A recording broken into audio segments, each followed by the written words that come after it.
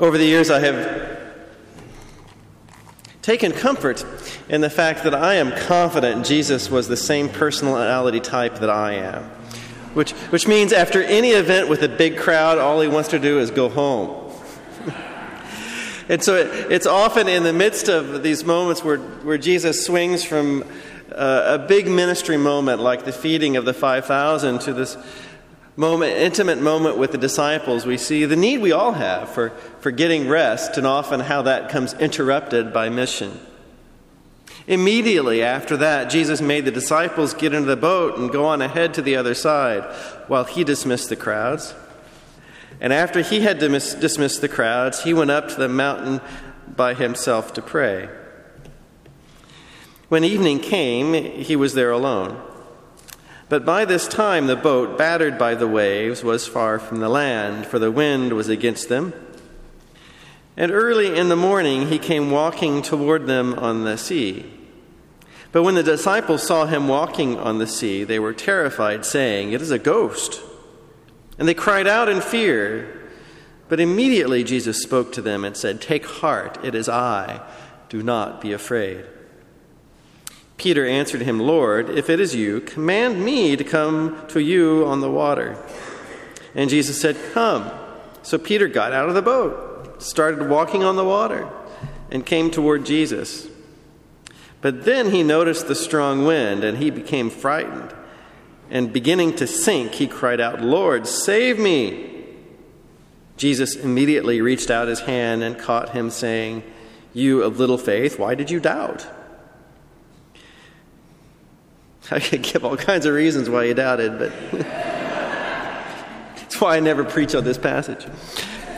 When they got into the boat, the wind ceased, and those in the boat worshipped him, saying, "Truly, you are the Son of God." The word of the Lord. That's a good story. I enjoy listening to people's stories.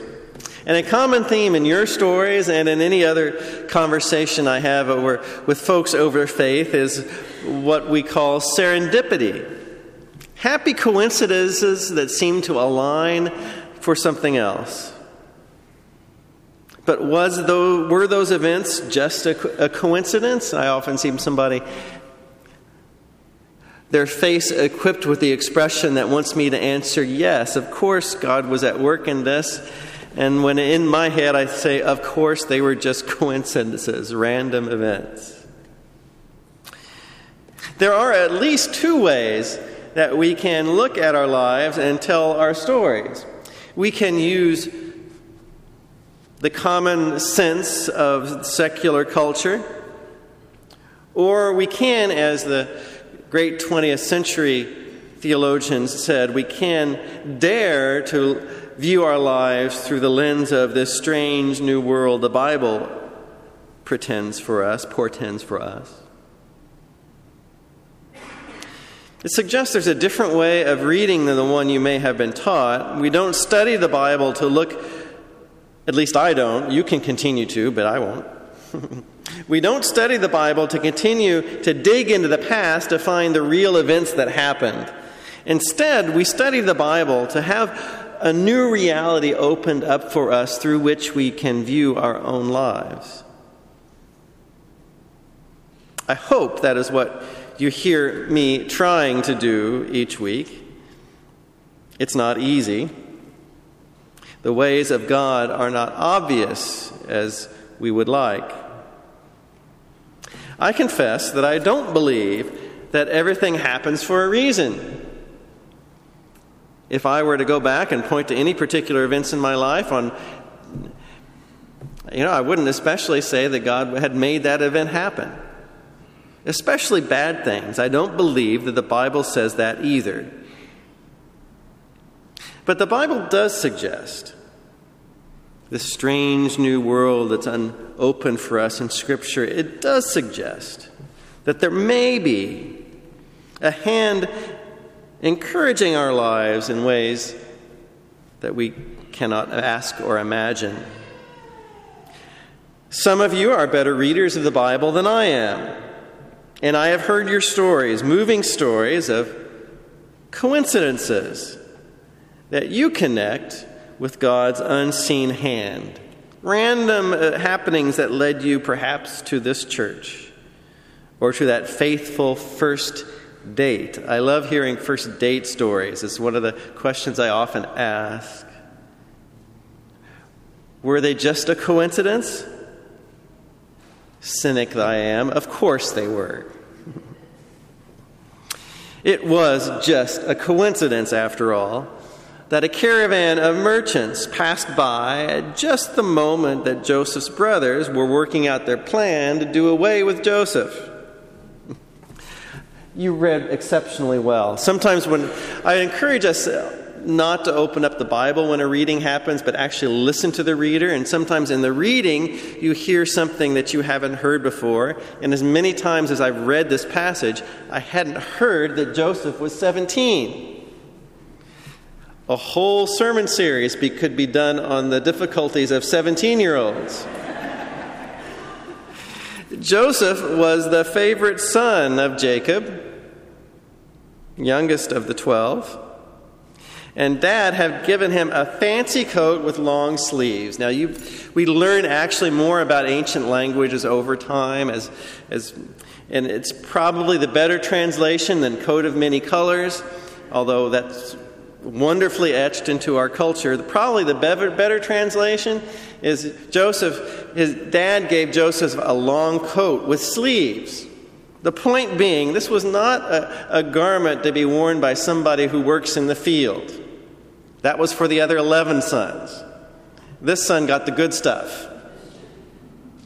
The point is that Joseph, actually that's an important connection, that Joseph was a favored in the family. And probably as a 17-year-old, he took every advantage of that he could.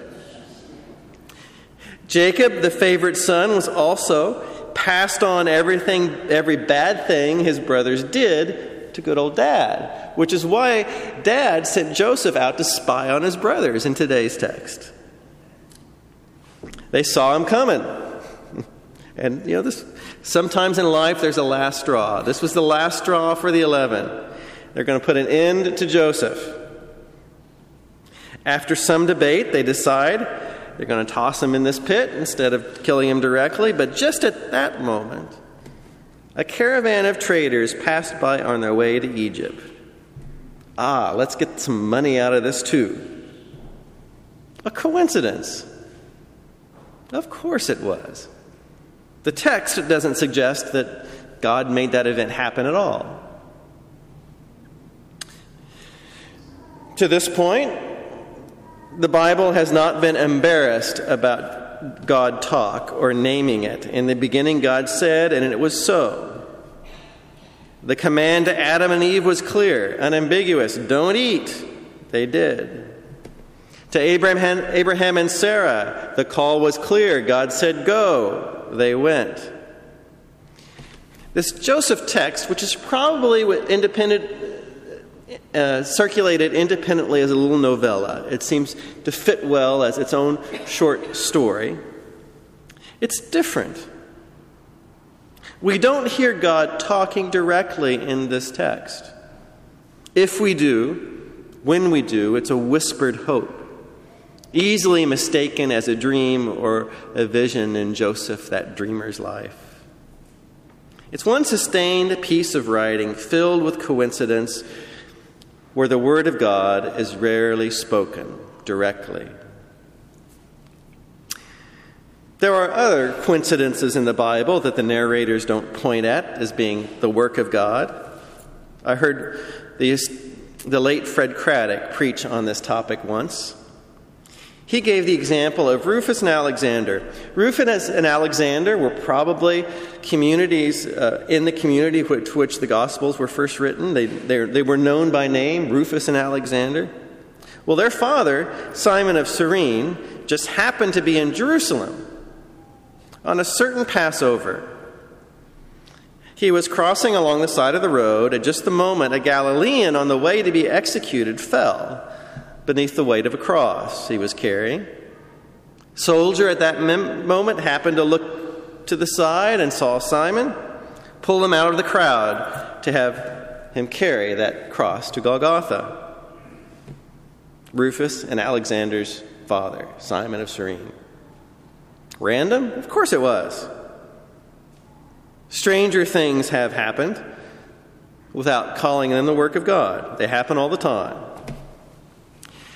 When I was in seminary, a couple times a year, I'd make the drive from Austin, Texas, to my home in outside Kansas City, Missouri. I like to call it the drive from purgatory to misery. That could be my favorite line in a sermon lately. I like that. It was a long day's drive. Up the middle of, I had to get out of Texas first, and then up through the middle of Oklahoma, and you hang a right at Oklahoma City, and over to the left corner of Missouri, and then up. I didn't even need a GPS. If you get out a map, though, it's going to look to you like the shortest way is to cut through the corner of Arkansas. Don't do it. I can confirm with you there's no shortcut through Arkansas. So at the 6-hour mark or so, I pulled into a McDonald's. Now, Oklahomans are proud of this McDonald's. You'll see sign for it coming up for miles. It's the largest McDonald's in the world, they brag. The two arches hang over the interstate, and so it's a big McDonald's. They even have a gift shop in the largest McDonald's in the world. And I needed to go to McDonald's and as I unbuckled and opened my door to the car, I pulled the car into this big, huge lot. It's almost like a Vegas casino lot, the kind of lot I'm talking about. Not that I've ever been to a Vegas casino. As I was parking, another car pulled in at the exact same moment. This always frustrates me when this happened. He decided to pick the same spot right next to my car. And the man getting out of the car there was something familiar about him. And then there was something familiar about the car. And then he began to look at me in a strange way, and I began to look at him, and we both realized it was my brother.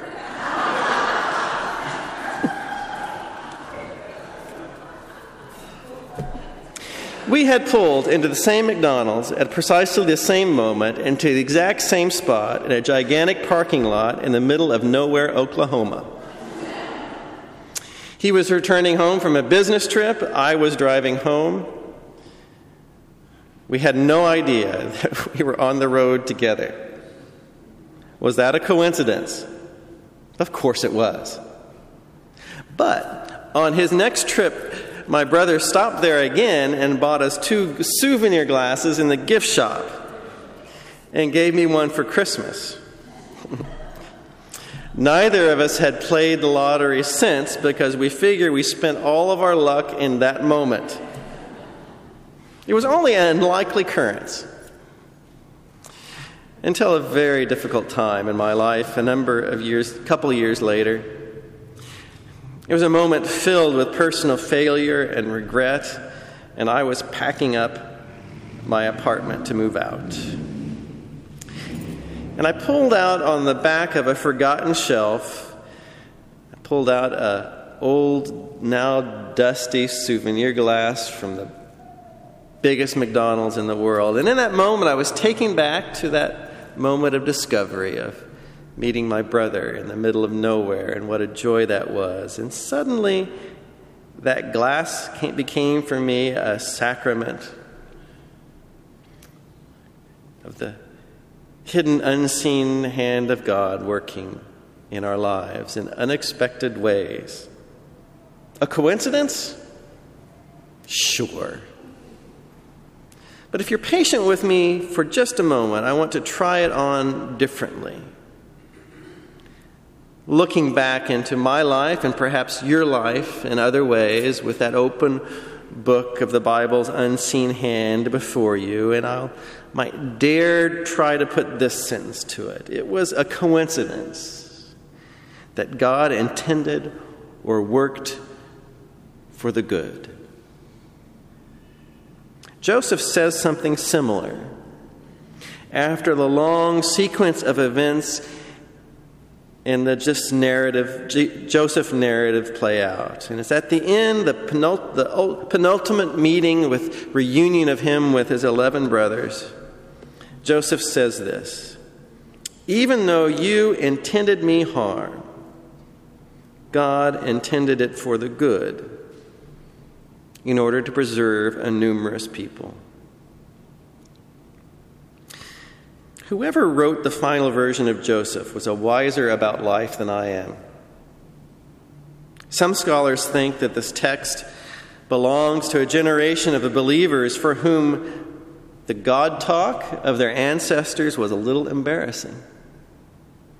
So we have a long text, a good story, an excellent narration where the author answers with a story that is modest about God talk, but pregnant with unlikely hope. Joseph speaks more than he knew in this text.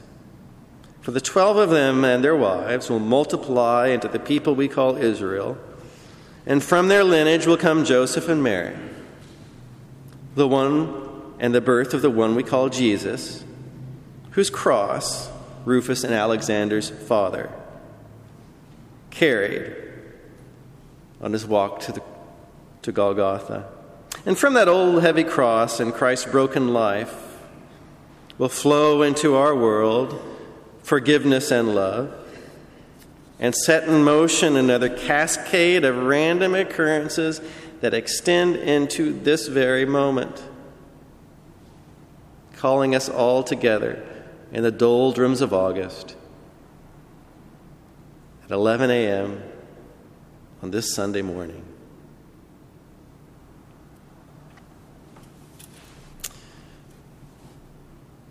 Just a coincidence, of course.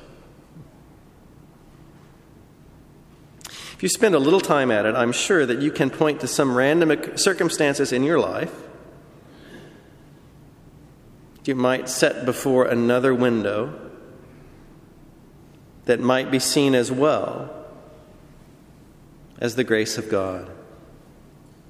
God's unseen hand encouraging us in ways we cannot ask or imagine. So I suppose today's message is about the suggestion, encouragement to look at your life differently. Yes, our lives do evolve out of random events. But these occurrences might also be the work of God. I don't know how to reconcile those two. Now, Presbyterians and Methodists have been fighting over this for a couple centuries. I'm here to say yes to free will and yes to the hand of God. Both are true. Serendipities. Happy random occurrences.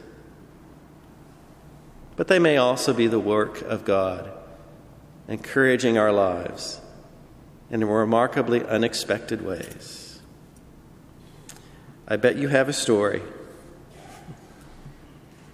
How you came together, how you ventured here in a particular place, at a particular time. Whatever random chain of events that led you to that moment of grace, I'll just say it. It's the work of God. And to God alone will be the glory, now and forever. Amen.